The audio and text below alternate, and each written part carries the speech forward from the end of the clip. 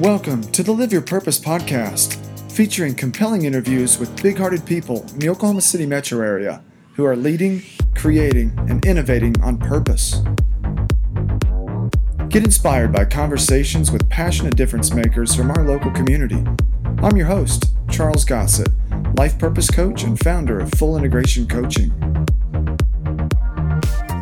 On today's episode, we sit down with Dustin Huckabee, a person in long-term recovery with a passion for developing collegiate recovery programs and helping others to achieve long-term sobriety.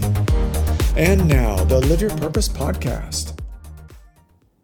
Welcome to this edition of the Live Your Purpose podcast. I'm here today with Dustin Huckabee, who is a person in long-term recovery and has been sober since May of 2011. He's originally from San Antonio, Texas, and is married to Emma Huckabee. They moved to Lubbock, Texas, where Dustin attended the Center for Collegiate Recovery Communities at Texas Tech University. Upon Emma's graduation from Texas Tech in May of 2018, they relocated to Moore, Oklahoma, where Dustin graduated in 2020 with his bachelor's degree in social work and recently achieved his master's degree in social work from the University of Oklahoma. Dustin is the recipient of the National Collegiate Recovery Student of the Year Award in 2019 for his tireless work building a recovery space on campus for students. He was also the BSW Student of the Year in 2019, as well as a two-time recipient of the Ann and Henry Zarrow Social Justice Award for 2020 and 2021. Dustin has sat on numerous boards of directors in the Oklahoma community, and his passion, education, and ability to help others gain a life of purpose and meaning are just a few reasons why we are excited to have him here today. Dustin, welcome to the show. Thanks for having me. It's great to have you. And we've known each other before we came on the air. I was trying to think about when we got to know each other and for how long. And I said I would just make something up. So we've known each other for a while now. Yep, sounds great. Do you happen to know when that all started? I don't. I feel like since we've met, I feel like we've been a lot of places together.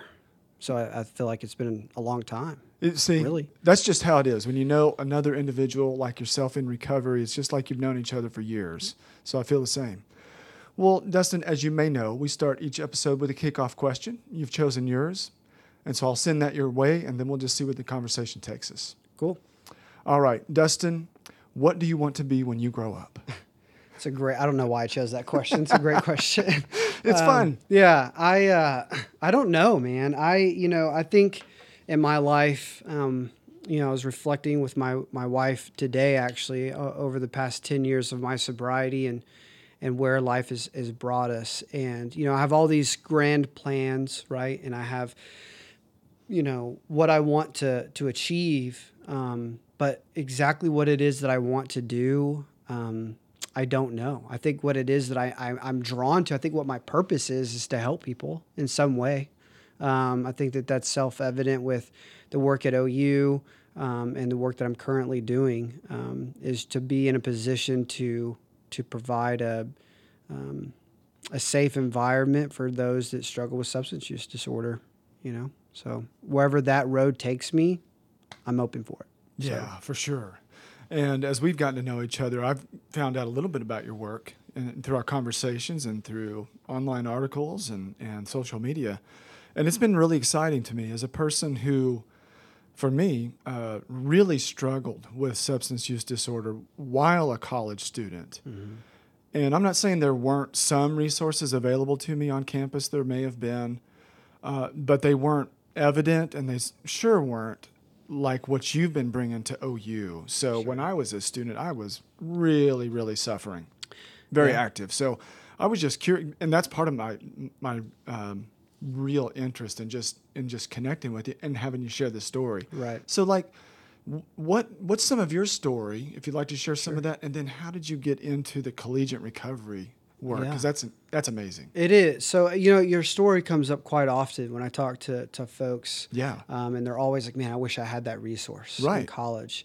Now, granted, it's always changed. I don't know if I would have used it or not, but it would have been nice if it was there. Yeah. And I think part of the problem with some of the resources that are on college campuses is that they're an afterthought, right? So they're not forward-facing. They're not a part of the culture of the university. And so that what happens is students don't utilize those services because one, they may not even know that they're there, or they're not very easily accessible. And so with collegiate recovery, we want to make it forward facing. We want to make it part of the culture. We want to make it to where recovery is fun and exciting, and not this doom and gloom that it's, I guess, been around for so long. And so a little bit about myself. So I got sober at 23, and that wasn't my first sobriety date. Tried to get sober at 18. Not because I wanted to, but because my parents were just scared for me, and I had done some pretty bad things. I had gotten on probation. I had felonies on my background when I was 18, and I'm pretty vocal about that because it's just my journey, it's just my story, and it makes me who I am. And so I got on probation, and I'm 18 years old, and I remember very distinctly trying to go get a job at the YMCA, and I wanted to be around folks that were similar to my age that maybe needed a little bit of help. I think I've always been that type of person. I don't know if you remember what AIM was. It was like, it was a chat deal on the computer. And yeah, I do. My friends back then would ask me for advice, and I guess I've always been that person. And I'm sure I gave terrible advice being 14 years old on AIM, and relationship advice or whatever, but I've always been that. I was always that person. And so I go try to get this job at the YMCA to try to help some people. And I went through their interview process, and it was very lengthy. And at the end of it, they called me back in, and they set me in a room full of 5 or 6 people. And they just asked me, why would you even consider working here? You have a background like this. There's no way we would ever consider hiring you to work with children. And that was a legitimate question that came to that table. Sure. Oh my. And Okay. and I'm 18 years old, right? Yeah. And I don't know that I'm suffering from a brain disease, right? I didn't know the scope of substance use disorder. And so it shocked me to my core, really. And I remember going into the car and just crying because I was like, I don't know why they asked me that. I don't know why they would humiliate me like that. And I didn't really understand the severity of my actions. I couldn't compute the severity of it. And so I struggled with that for a long time. And growing up in my life, in my family, school was never talked about. I failed the first grade. I barely learned how to read when I was in the 5th grade, like comprehensive reading. And so I struggled academically my whole life. So school wasn't talked about. So my mom did the best that she could do, right? So she was like, hey, like after you go to school, because you have to go to school, right? After that, like you should like be a carpenter or a plumber or a welder or something, a trade, right? And of course, when you're young and your mom's telling you what to do, you're like, what do you know? Like, you don't know, what, I don't want your advice, And so I just struggled with that my whole life. And so fast forwarding, when I got sober, I had about a year and a half, 2 years of recovery under my belt. And that's when I met my wife, Emma. And she was going to college, and she was doing her thing. And she was like, hey, have you ever considered going to college? And I said, I did when I was in rehab. I wanted to be a counselor, And I went to a community college for half of a semester and just failed out. Like, this is way too hard, way too I just couldn't do it. And so I had a lot of emotions wrapped up in, a lot of fear wrapped up in that. And so she's like, why don't you just start with one class, And I was like, oh, you could do that. Like, I thought it was like you had to take 12 hours and do your thing. And she's like, no, you could take one class. And I was like, well, what was something that I was good at, a subject that I was like, I liked. And I was like, well, I think I could do English. Like, I could write a paper. And so I practiced the principles I have 12-step recovery. And so I sat in the front row. I asked questions. I wrote down everything this lady said, which is not how you take notes. And I just was overwhelmed in class, just taking notes and figuring out, looking at my classmates and being like, are they taking notes like I'm taking notes? And I was just trying to figure it out. And I squeaked out of that class with a B. And I was like, hey, like, all right, maybe I'm onto something, you know? Yeah. And so she was ready to graduate there and go on to a larger university. Her father had went to Texas Tech in Lubbock, and so she's like, I want to stay in Texas. So we were like, cool, let's pack our stuff and let's head west. And so we did. I'd never been to Lubbock. Didn't really know it existed. I think I had seen maybe one Texas Tech football game when I was 10, and that was it. And so we got to West Texas. And I immediately became resentful because I was like, why are we here? Like, there's dirt here, you know, and there's nothing in 100 miles in any direction. And the recovery was different, right? And the people were different. And I was just out of my element. And San Antonio was my home. And so it was just a culture shock too, because San Antonio is a very, very diverse city. And Lubbock was not. And so it was just a culture shock for me. And once we got plugged into the recovery community, they started immediately talking about Texas Tech's collegiate recovery community. And they're like, hey, have you heard of this center? That's what they called it. And I was like, no, I have no idea what that is. And they're like, oh, they'll give you scholarships to go to school, and they can, they've got sober living, and they've got, a dedicated space with dedicated staff that you can just go and hang out and do notes and just be a student. And I was like, that sounds like the biggest scam I've ever heard in my life, And so both my wife and I were very reluctant to give our recovery to something like that. We were very protective of our recovery. Oh, I see. Yeah, for sure. and so we just didn't know, like, right, the trust or what is this? Right, just unfamiliar with it. Right, and I didn't want to be exploited in any way. And so I was just very reluctant to it. And so I a lot of really God things happened in my life in Lubbock, and I was working at a job. I was a contractor, and that job went away. And the story behind that job is crazy. But this guy named Vince was talked about a lot in Lubbock, and he was like this Wizard of Oz character. He was just like this big personality, and could get things done for you. And I was like, I don't know who this guy is, And I took a job at a treatment facility there, just being a recovery tech, And so he called me one day, and when he called me, I had no idea who this person was. I had no idea how he got my number. And all he said to me, he didn't even say hello. He was like, tell me about this UA job you want to take, because there was another job because I needed to pay bills, and school wasn't my thing. So I was like, I just needed to work. And so the treatment facility had a UA job that they were opening up. So I was like, well, I can do the UA job and this recovery tech, And that's urine analysis. Urine analysis. For those who may not know. I was going to be the P guy. Right, the P guy. The P guy. Yeah. And he's calling you about the P guy position. Yeah. He was like, this is an odd conversation. Yeah. I mean, out of the blue, right? Out of the blue. Okay. Yeah. And I'm like, I'm ready to take the P guy job, and I'm happy about it. I'm grateful for the opportunity. But that was the bar, right? Like, the bar was set real low. And he called me out of the clear blue sky, and he was like, hey, tell me about this UA job. And I was like, well, quite frankly, I've got bills to pay, and I need the job, Right. And he goes, well, I don't want you to take the job. And I'm like, oh, man, here we go. Like, I'm going to get fired. Like, the same story, like dead end job. I'm going to get fired. Like, I was just like, okay, I don't know what I'm getting fired for, but just bring it on, And that was my attitude. And he goes, instead of taking that UA job, I want you to be the director of our outdoor adventure program. And I want you to take our clients camping and hiking and teach them leadership skills and team building skills.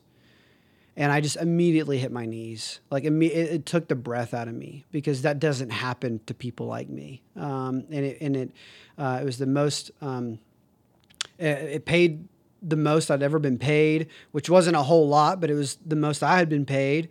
And this guy who I didn't know was trusting in me to lead a team and to lead clients in the wilderness. I had no experience camping, no experience on any of that stuff. And he had heard, I guess, through the AA community, that I was a good person, I guess. And so he took a chance on me, and it revolutionized my life. And so Vince he means a lot to me. And so he pushed even further, which is what Vince does. And he said, "Hey, I need you to fill out an application at Texas Tech."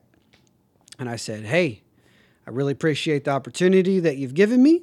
It's a great job, best job I've ever had in my life, but I'm not going to Texas Tech. That is not something I'm willing to fail in, you know." And I said, "That's for Emma. She's a chemical engineer. She's brilliant, highly intelligent. That's her arena, and my arena is to work." And he said, "Cool. Your application needs to be on my desk by March," you know? And I was like, "Geez, man, like, didn't you just listen to what I just said? You know, I'm not doing it." Not a word of it. Yeah. And so, you know, I am going to community college at this time, and I'm like in the remedial math, you know, courses, and struggling through school. I'm just struggling, you know, and really what I was waiting for is for it to not work anymore, like the school deal. So I could tell Emma, like, "Hey, this isn't, look, I've tried it. See, I told you." Yeah. Right? That kind of thing. Right. It's not for me, you know? And so what ended up happening is Vince kept pushing me. And so I was like, "Fine, I'll fill it out." And so I did. And 3 weeks later, I got a denial letter from Texas Tech in the mail. And I immediately got on the phone to Vince, and I was like, "I told you, why would you do that to me? Why would you put me in a position where you knew and I knew that there was not a chance I was going to get into Texas Tech? Why would you set me up for that?" And he goes, "Dude, relax. Just wait a couple weeks, okay?" And then he got off the phone with me, and I was like, "Okay." No more information. Yeah. He just told you to relax and wait. Yeah. So he literally was this like ominous figure in my life that just kept calling me and was just like, "Dude, I don't understand." And now you're my boss, and now you're telling me, it's like, "Dude, I don't even know who you are." And then lo and behold, 2 weeks later, I got, because you had to apply to the center at Texas Tech. There's an application process. So I didn't mention that earlier. There's an application process that you have to have in order to get into Texas Tech's collegiate recovery community. So I had applied to Texas Tech, and I had applied to the center. And 2 weeks later, I got an acceptance letter from Texas Tech's collegiate recovery program, and I got a $1,200 scholarship, and that scholarship would override Texas Tech's denial. And all of a sudden, I'm in college, and I'm surrounded by 18, 19, 20-year-olds. I'm a non-traditional student, and I'm just beside myself of what in the world have I gotten myself into? You know, like I'm scared, and I don't know how to study. You know, how am I going to pay for this? You know, what just, you know, it just was very overwhelming. And so I did, like, they make everybody maintain a 3.0 GPA. And I think at the time I had like a 1.8 or something. I mean, you know, and I was like, that's a long way to get to a 3.0. And so I struggled the first semester, you know. I took a history of rock and roll class, and I thought I was going to learn a lot in there. I was like, yeah, I love music, and this would be great. I got a C in that class, and we're like learning about, you know, the Rolling Stones and the Beatles and, you know, just all these really cool people. And I got a C in that class. And I was like, see, this is not going to go well, you know? Right. Gathering that evidence, Yeah. right? That previous message that you were carrying. Right. Yeah. And I'm taking, like, you know, biology classes and just, you know, all your basic core classes, and just struggling, man.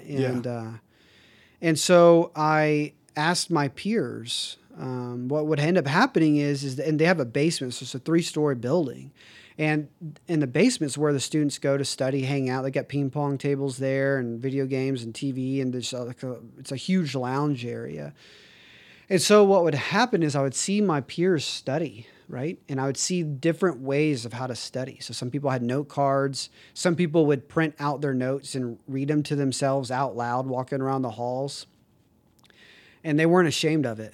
you know, it was like a cool thing to do. Like studying was like cool, you know? Right. And so I just watched what they did. And so then I just asked them like, what do you do? How do I do this? Cause I have no clue, you know? And so I started to borrow some of their study techniques and my GPA just started to climb. And at the Texas Tech Collegiate Recovery Community, they have a student organization called ASAS, and so everybody has to join that. And I got very involved in that program, and just giving back to the community was the whole purpose of their student organization. And so I got really involved in the collegiate recovery community at Texas Tech. So, you know, I became the president of the student organization. I helped another student organization called Power. It's providing the outside world with empowerment and resources. Shout out to Anna Trevino. And I helped them kind of brand that and get that going. So at one point, I was the president of the ASAS, which is the large student organization, and then Power. And so I was president of both at one point. Students were kind of like, "Hey, bud, like you need to stop doing that. Share some of that power." Yeah. But I was so grateful. I was just so grateful. I was going to ask you what the motivation was. I was assuming it's probably gratitude and this release of energy and empowerment, et cetera. Right. And capacity. Fear, and just all of that. Just like, I just was like, man, the more I get involved in this, maybe like it'll alleviate some of that fear and anxiety that I have. Sure. Yeah. I can relate. Yeah. And so that's what it was. And so, it was so rewarding. It was so rewarding. Yeah. And one of the most rewarding things about being a part of that was that Emma was doing her own volunteer services at a place called Family Promise, and it was for homeless mothers and children, and it provided them a safe place to go and do laundry and cook and clean and just be moms. Yeah. And so Emma found that on her own, and she was doing that. And so I was like, man, that's really, really cool. And so I went over there and I volunteered too. And I brought some of our students over there to volunteer. And what I noticed was that the children didn't have anywhere to play.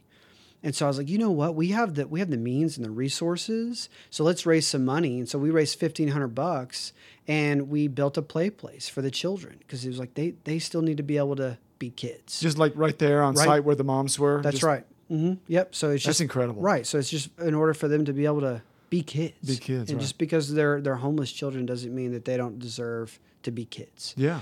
And so we gave back to that, and it was one of the most meaningful things that I was able to do at Texas Tech. And so anyway, fast forwarding, Emma graduated, and we got engaged there in the center, and she graduated in 2018, and she got a job up here in Oklahoma. And we were in this crossroads, because I didn't want to leave Texas Tech. I was like, they've given me so much. Like I'm safe here. I feel good here. Like these are my people. And now we're moving. Like that's scary, you know? And so we were actually looking at an apartment for me to stay in Lubbock, and she would move up here. And we just knew that the long distance stuff wasn't probably going to work, and her work schedule. So we decided to move to Oklahoma together, and I got accepted into the University of Oklahoma, their social work program. And as I was getting into that program, there was a couple guys that had visited Texas Tech's collegiate recovery program from OU, and I didn't know this. And so basically it was like we were driving to Oklahoma and they were flying to Texas Tech. Right? Oh, that's crazy. Literally. Yeah. At the same time. Yeah. And so Vince reached out to me. He was like, hey, these guys from Oklahoma reached out. And they want to know how to do a collegiate recovery program, whatever. And I just gave them your number and just talk with them. You know. Did you ever like see Vince in person? I mean, just yeah. I did. Let me preface that. Yeah, I eventually met Vince. Okay. And he's much taller than me, and he's a wonderful human being, and hopefully he listens to this podcast, and he's not very big on people praising him, but he has touched a lot of people's lives, and that's awesome. And I will never be able to thank that man enough for what he did for me and my family and my recovery. I mean, it's just. If I could be anything like Vince, that's what I'd want to be when I grow up. Is someone like him. He just cares. Yeah. And there's no you don't need to reciprocate that, right? There's no, he doesn't want anything. It's just, hey, I've got this, and I want you to be a part of it. Yeah, and, he gets it by giving it away. Yeah, yeah. and he's very yeah. gifted with that. And Man, so, can I ask you to pause just one Please. second here, and you remember where you're at? So we've Yeah. got these this right, Lubbock's coming up to Norman. right. So I wanted to ask you on what was a key for me is like when you went and asked back in that part of your story where you asked for help, Mm-hmm. and you were down. I think was it the basement level where all the students gathered and studied. And, Right. Yeah. What was it? What happened there? Because some of our listeners, what unlocked for you that gave you the insight or the courage or the capacity to say, you know what, how are you studying? What's working for you? Yeah. So I think so you have to do that in recovery, Right. right? Like I walked into the doors of recovery broken, right? Just a shell of myself. Yeah. And didn't know where to go. And I used that same mindset there, was that I don't know how to be a student, right? And conceding in my innermost self that that's the fact, right? I don't know how to do this if I don't ask for help. And so, and what gave me the courage too was, one was that, and then two was, these were people that were close to my age. These were people that, hung out with when ate Torchies and just hung out, we just hung out together. And so they were my friends, and that's what they were doing. And so I was like, I want to do what they're doing. They seem to be, rocking and rolling in college and being successful at it, and being passionate about it, about their like projects that I would see them working on and things. And so I was like, man, like I want that. It was contagious. It was very motivating to want to do that. So that willingness, I think, came from not knowing how to do those things, and then wanting to know how to do those things. Yeah. And knowing that if I didn't ask for help, I probably wasn't going to stay in this program for very long. Yeah. And so and so when you're around your peers like that all the time.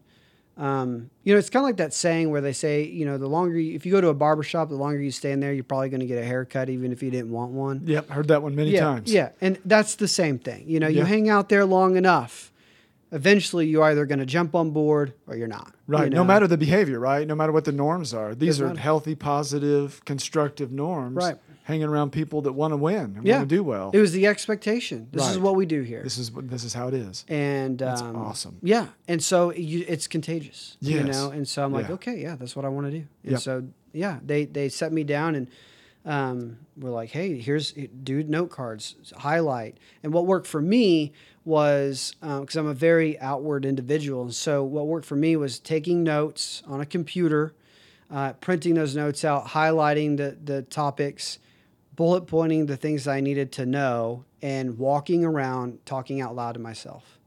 I'm sure I looked crazy, but it works. Yeah, it worked for you. It worked for me. Right. You And found something meaningful that was relevant and helped you succeed. that's right. And I felt safe doing it there. Yeah, I didn't feel right. like I was being judged Yeah. or that people were looking at me weird, because that's what everybody else was doing, Right. And then when we would get into a study drought, we would put our notes down and go play ping pong or go play pool or go on a walk or whatever it is. And then we'd come back and do it again, and there were many, many nights that I was up there till midnight, 1, 2, 3 o'clock in the morning with my peers. Yeah. They're in recovery, studying, Yeah. changing their lives.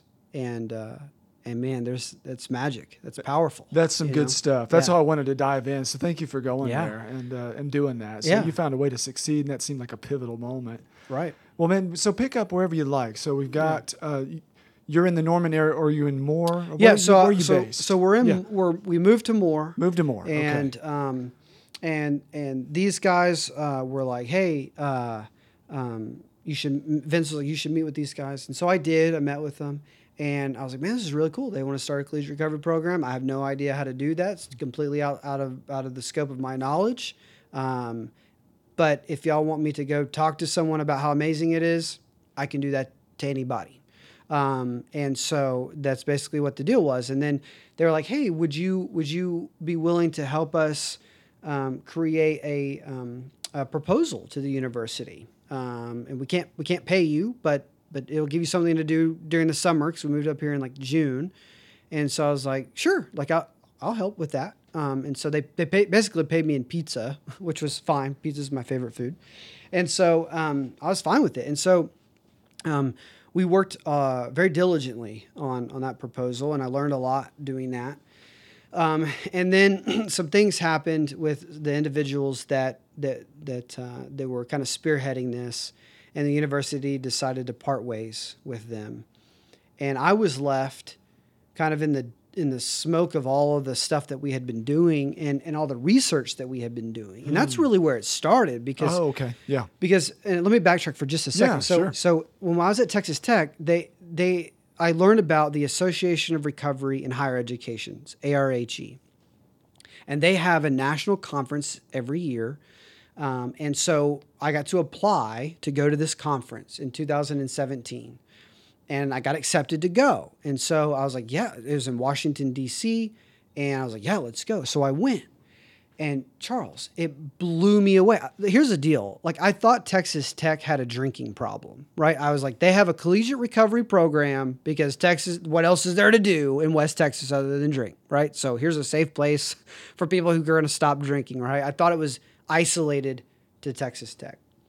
I go to Washington, D.C., and I was blown away. There was about 1,500 to 2,000 people there, legislators there. The biochemical engineer who created the nasal spray of Narcan was there. Legislators, senators, moms, dads, students, you name it. All over the country, there's people that were there. People that worked in the White House. I mean, it was just unbelievable. And I was like, man, this is really, really cool. And I was like sitting in the nosebleeds, like in just the little breakout sessions that they'd have. And I'd be looking at Tim Raybolt and Patrice and all these people. And I'm like, man, those are winners. Like those are change makers. Those are people that are moving recovery forward. And I was so intimidated by them. I was like, wow, like that is amazing. And so I come back to Lubbock, and I just kind of I follow it in the back of my mind. Right. So, fast forwarding, right? Those guys left the university. I'm doing all this research into collegiate recovery, and I find out there's 150 of these programs all across the country of various sizes. I started to advocate on campus and educate people on collegiate recovery programming and educating them on the number of students. Like at OU, for example, there's 30,000. And I'm ballparking everything right now, but there are about 30,000 students. And out of those 30,000 students, there's about 450 of those students that meet substance use disorder criteria, right? And so the students are not the ones that are advocating for themselves. Those are the students that are withdrawing, they're isolating, they're not telling their peers about it because of stigma, shame, guilt, remorse, all of those things. Yeah. And the nature of addiction, of course, Right. itself too. Yeah. Right. They're, and I get it. They're me. Yeah, So, exactly. Yeah. So, and so I started advocating to OU officials, anybody who would just listen to me, and was like, please just sit down with me and let's talk about collegiate recovery, and let's talk about what it did in my life and what I know for a fact it can do in other people's lives here. And so they would take the time to sit down with me, and they would say, oh, it's really great, blah, blah, blah. And so then ARHE and another nonprofit called SAFE Project put together a leadership academy. And so I was like, well, I'm gonna apply to that. And so I did. And I remember calling Vince too when I first got to OU. When I very first stepped foot on campus at OU, I was walking to, I don't know where I was walking, maybe the library. I don't know where I was walking to. And I called Vince, and I was like, Vince, what do I do? There's no one here like me. Like what do you do in general, right? Right. Because you've told me this before, and I love this. I love this story. Yeah. So just how do I do this? Well, what do I do, man? How do I do things? I felt like a fish out of water. I go from a 120 student program, right? Yeah. Staff, dedicated space, scholarships, sober dorms. We're going to football games together. We're doing life together. All those structures are in place. All of the structures are in place. Been there for a really long time. I go from that to nothing. Zero. Nothing on campus. And that was absolutely terrifying because I was like, oh, like, what do I do? Where do I go? And luckily I had been researching collegiate recovery, and that kept me connected. I felt like that kept me connected. Yeah. And then ARHE's leadership deal came, and I was like, that will keep me connected too, right? To Texas Tech maybe, and I've been to that conference, right? So I was like, that'll keep me connected. And so I got accepted into this conference, into this leadership academy, and we had these little projects that we had to do. And one of them they could have been create a collegiate recovery program or do something in the community for recovery. And I'd already been trying to do that. I started a student organization called Students in Recovery, and I just started advocating. And I met students that saw the vision of it. And the vision was just to provide a safe place on campus for students that are in recovery or identify with being in recovery of some kind, eating disorder, sex, gambling, drugs, it didn't matter, recovery. And so we started to do a Wednesday night all recovery meeting every Wednesday night. And I was so fortunate that the staff and the faculty at the Annie and Henry Zara School of Social Work allowed us to use their community room to host this meeting. And they were just so super supportive of everything that I was doing. And so I joined this leadership academy. I get flown out to Keystone, Colorado, and learn a bunch of things there and come back. And I'm just on fire. I'm like, there's going to be a collegiate recovery program at this university before I leave. There has to be. Like, there was no convincing me that there wasn't, right? And because I saw what it did for me. And not only what it did for me, but what it did for the relationships that I had in my life, the relationships with my wife, my mom, my sister, my nephews, my best friends, all of those. No one ever imagined me going to college. No one. And all of a sudden I'm in college and I'm doing well, right? And it's because of that collegiate recovery program at Texas Tech. So in my mind, there was no not having one, right? Like, we should have done this a long time ago. That was my attitude. And so I just started meeting with people on the campus that just would take the time to meet with me. And I just started educating them on collegiate recovery, how long it's been around, how many universities have this, how many universities in our own Big 12 conference have them, what it provides for the university, all sorts of stuff. And so at the time, OU was going through some racial issues. They were going through a new president change. People were getting laid off. It was a very tumultuous time at OU. And so all of the work that I would do would take 10 steps forward and then 30 steps backwards.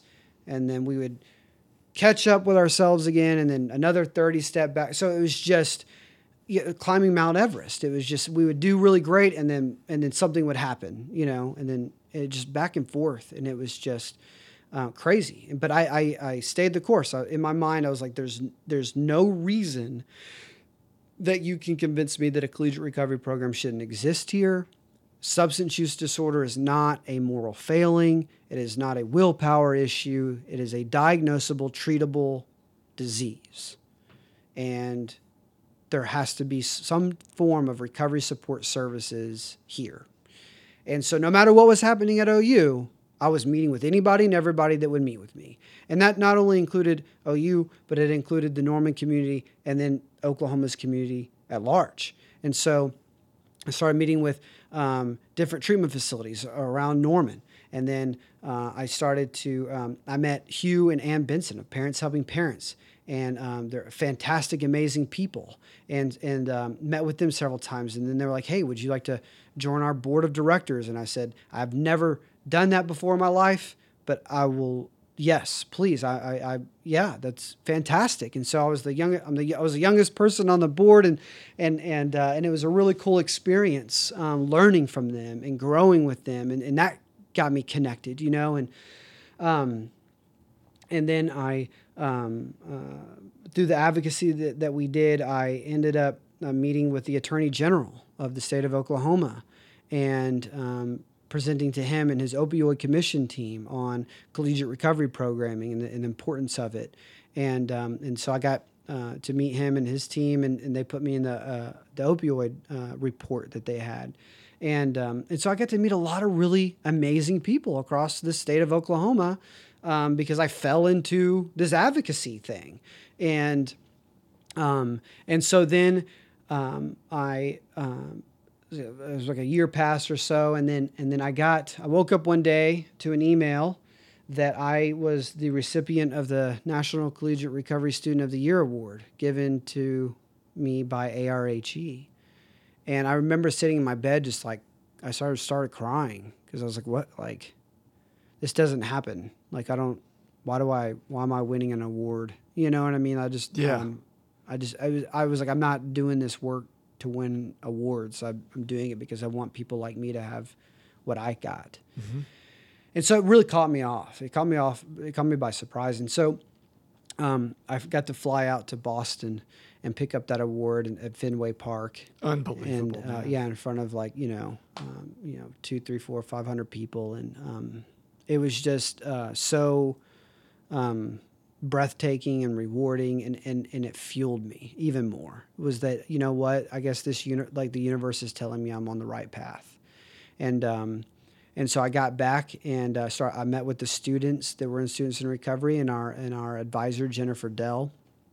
And I was like, we need to do more. And they were like, Dustin, we're doing a lot already, and we're students full time, and I don't know if we could do more. And I was like, no, we got to do more. And so we formed we were going to host a night called a Night of Recovery, and it was in September of 2019. And so we went to the development team at OU, because I'd met a lot of people at OU, and said, hey, we want to raise a lot of money. And I don't know how to do that, but I was told that we needed money to create a collegiate recovery program. And so let's go do that somehow, sell shirts, cookies, I don't know. Let's go do something. And so we did. So they have a fundraising campaign called 1,000 Strong, and we signed up for that. And then we started to put together, in my opinion, a historic night at OU called a Night of Recovery. And it was a Friday, and I asked everybody that I knew in the community that I had met over the past 2 years or year and a half to come and support this night. And so what we did was we had Senator Mary Boren moderate it. Other legislators and senators were invited. And then I flew in Tim Raybolt, the executive director of ARHE. I had J.D. Fennell, who is the executive director for Mission Academy, which is a sober high school, the only sober high school here in Oklahoma City. I had Max that was on that board, who was a student in recovery. I had the president of SGA on that board, and I had Judge Michael Tupper on that board, Cleveland County Drug Court judge. And so I wanted a very diverse population on the board. And so I asked people to be there at 5 o'clock. The funny thing about that is that Kings of Leon is from Oklahoma, and they were playing a free concert Friday at 5 o'clock. I was like, dude, what, like... Perfect timing. There's our entertainment. Yeah. What am I going to do here? People are going to drive all the way down to Norm, Yeah. And they did. It was about 4:50, and I'm sweating bullets. And I'm like, no one's showing up? Yeah. And then about 4:50, man, everybody just poured in. And there was over 100 people in that room. And there was Dean Robel and folks from Student Affairs and folks from housing and moms and dads. And it was like a mini ARHE conference in that room.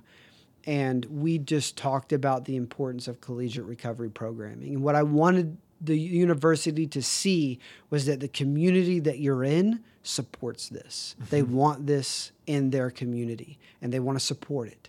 And so we launched our 1,000 Strong campaign, and a man named Charles Brown gifted us $10,000, or us a $10,000 check, and to get us going. And we raised $16,500 in like a month, and to go towards books, scholarships, anything that can give back to the students that are in recovery. And so out of that, we formed an exploratory committee at OU, and hopefully in July that report that we've been working on for a long time will be submitted to Student Affairs, and hopefully Student Affairs does the right thing and implements the collegiate recovery program at OU, and it'll be the first one in the state that is forward-facing, that's out loud, that says, hey, we support these students in any way. And I'm looking forward to seeing what happens with all of that work. So, yeah, in a nutshell, long nutshell. Hey, man, no, that's okay. No, it's absolutely captivating story to me. I'm infinitely curious about this program. Yeah. And the way that you describe it, I'm sure our listeners, those that can relate to recovery of any kind for themselves or a loved one, and then especially through education. So many of us, we enter this transitional period of our lives, and maybe we have an addiction, or maybe we don't, or maybe we find one while we're there. And it's really a transitional period for most of us. I know it was for me. So I left home and I was on the campus at OU, and I already had an addiction coming in, and I didn't know it at the time, So again, thinking about myself, but more broadly than that. And I'm thinking, man, if young Charles was there studying and doing other things that he was doing, and just seeing that, oh, by the way, there's going to be this meeting. Right. And by the way, here's a little bit of information about some signs that you might have this issue that's keeping you from being your best or whatever. Right. Somebody like me that wants to be their best self. Right. I'm wired that way. Most of us are, but I'm like times 10. That's my temperament type. So if I may have seen something like that, I'm just imagining now backwards. But then how that might apply to so many more hundreds or thousands of people, because it's not just that student, as you mentioned. It's all those relationships. Yeah. So many folks don't understand that addiction is a family illness. Right. It's a family disease. Everybody gets to play, That's right. Whether you want to or not. Right. You're going to be in the game. You may not know what your role is, but you have one if you know somebody that's addicted. So I love every bit of it. So I'm hopeful that anybody that might be listening to this affiliated with OU, that, you do the right thing. Right. And others, because I have folks from higher ed that listen in. This might be a good fit for your university. That's right. You know what I mean? And Dustin, you're an excellent resource. So I want to get to contact information here shortly. But I also, in our closing, 10 or 15 minutes, want to give you the opportunity to shift gears. Sure. Tell us a little bit about the work that you're doing presently, because I know what it is, but I want to allow you to introduce it. We've traveled together. I'm getting ready to go see this facility in a month or two at the time of this recording. Right. So please tee it up and tell us all about what you're doing. Yeah, so it's a great segue, because where I work currently is called Stages of Recovery, and they are a 90-day PHP IOP clinical program that offers transitional housing in Lubbock and Waco. And when I was living in Lubbock, I saw Stages of Recovery from afar. I wasn't living in sober living, wasn't in treatment. I was working for another treatment facility, just doing my thing, going to school, doing my thing.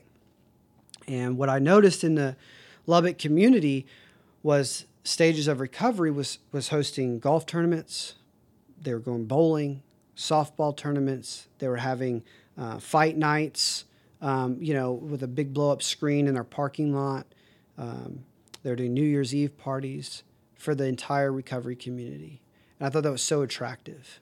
I was like, wow, man, like they're really doing a great job here of really rallying people together. Yeah, because these are community events. These are community events. This is beyond just the facility itself. That's right. It's just like let's outreach. bring in the whole outreach. Let's bring the community together and just be in recovery together. Phenomenal. Right? Yeah. Yeah. And so I was like, man, that's really cool. Mm-hmm. And so when I moved to Oklahoma, I graduated with my BSW.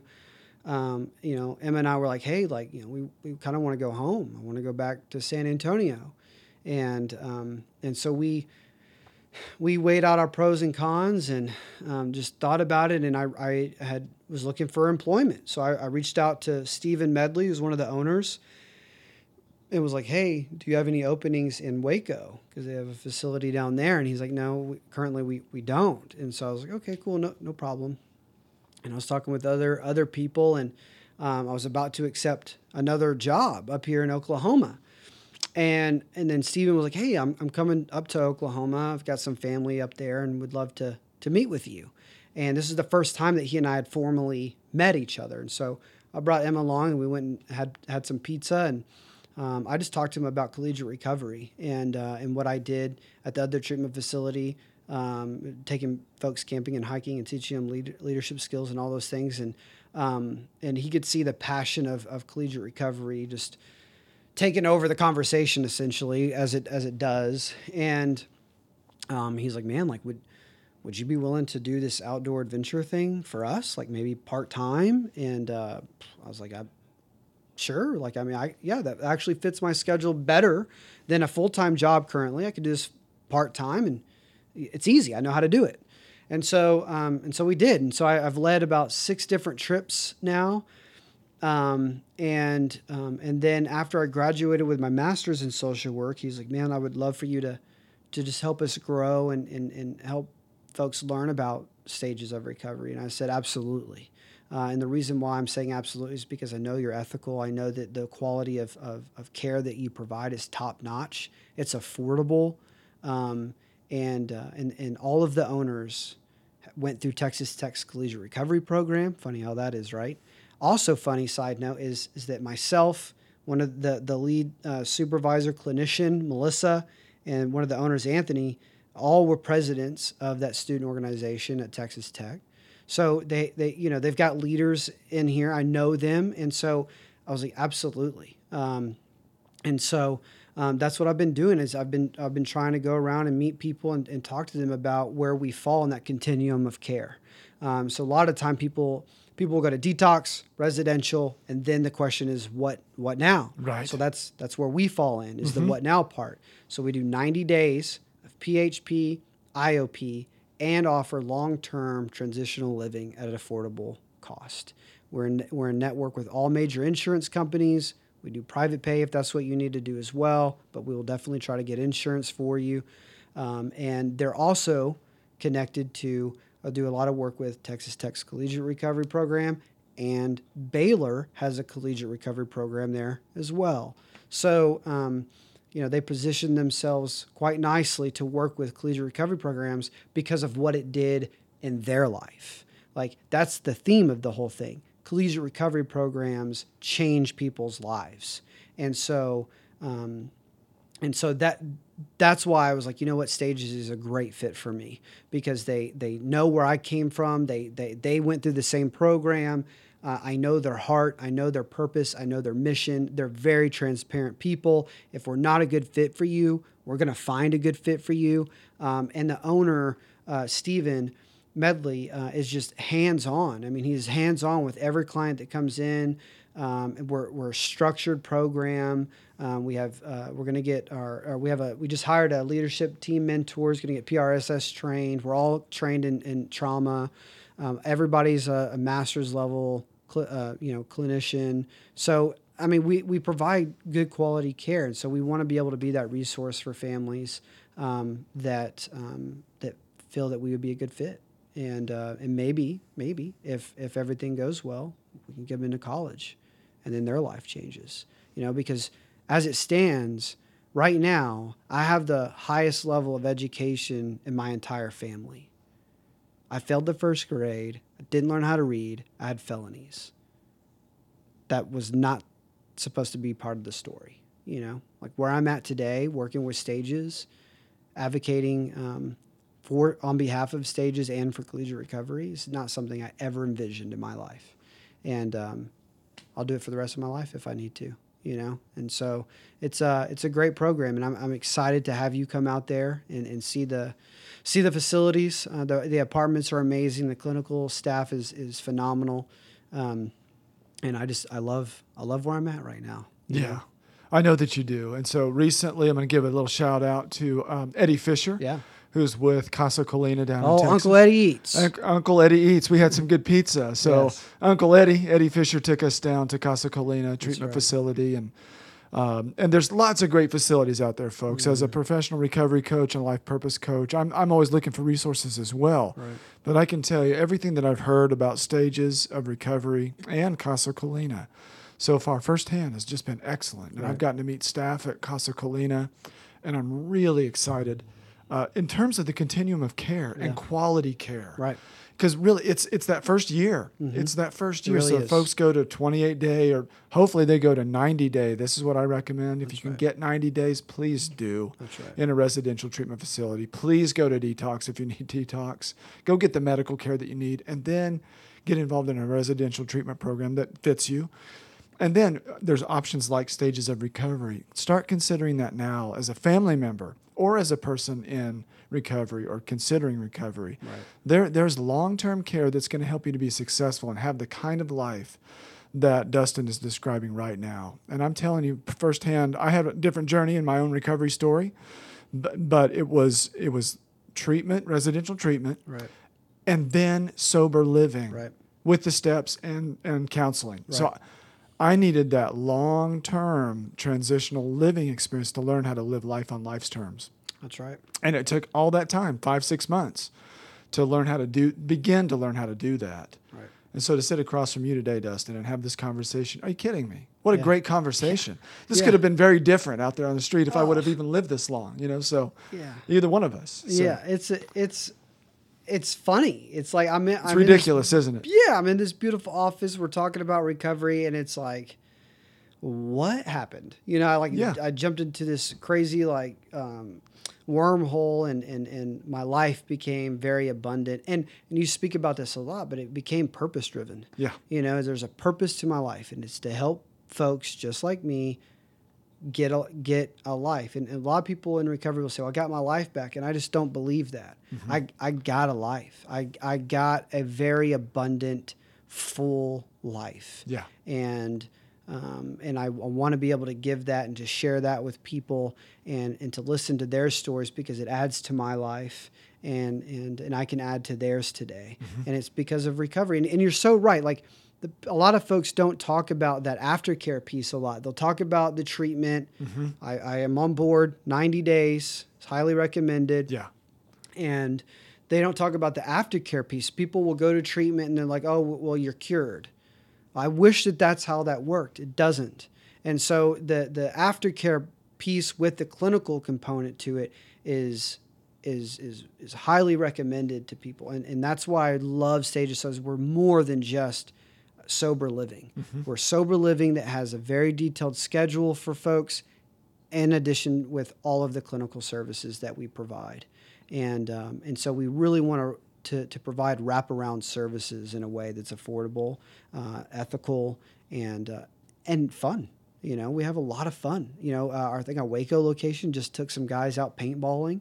That sounds like that hurts, but fun. We go camping and hiking. We go bowling. We try to have as much fun as we can, because you have to have fun. And so I'm excited to be at Stages of Recovery. I'm excited to talk with you today. I'm excited to talk about collegiate recovery with anyone who's listening. If anybody wants to talk collegiate recovery and kind of figure out how to navigate that, I would love to be a resource for anybody for that. So. And on that note, Dustin, our last minute or two, contact information that comes to mind. If not, it's going to be in the show notes. So if you're listening in now, just click on the show notes. You're going to see all the contact information. But what comes to mind? Email, website, social media, anything else? Yep. So you can contact me directly. My phone number is 210-464-3267. And you can email me at dustin.huckabee, last name is spelled Huckabe, @stagesofrecovery.net. Okay, yeah, that's one E on the end of that name, but click down on it below and make sure you got it right. Give Dustin a call, reach out to Dustin, email him on anything that he's discussed today. Please. Hey, your passion is blowing me away over here in all the right ways. That joy is coming through, and that's what keeps me sober. Why use when you feel this way? Yeah. Yeah. This is an amazing life. Yeah, it would be pointless. Yeah. So, Dustin Huckabee, thanks so much for being my guest on the show. Yes, thank you.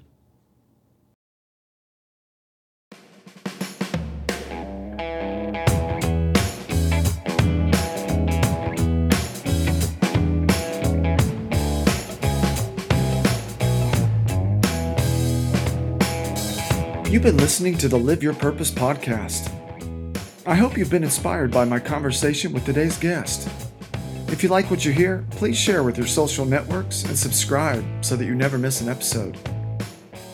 I'm your host, Charles Gossett, life purpose coach and founder of Full Integration Coaching. To learn more about the life coaching, public speaking, and retreat services that I offer, visit fullintegrationcoaching.com.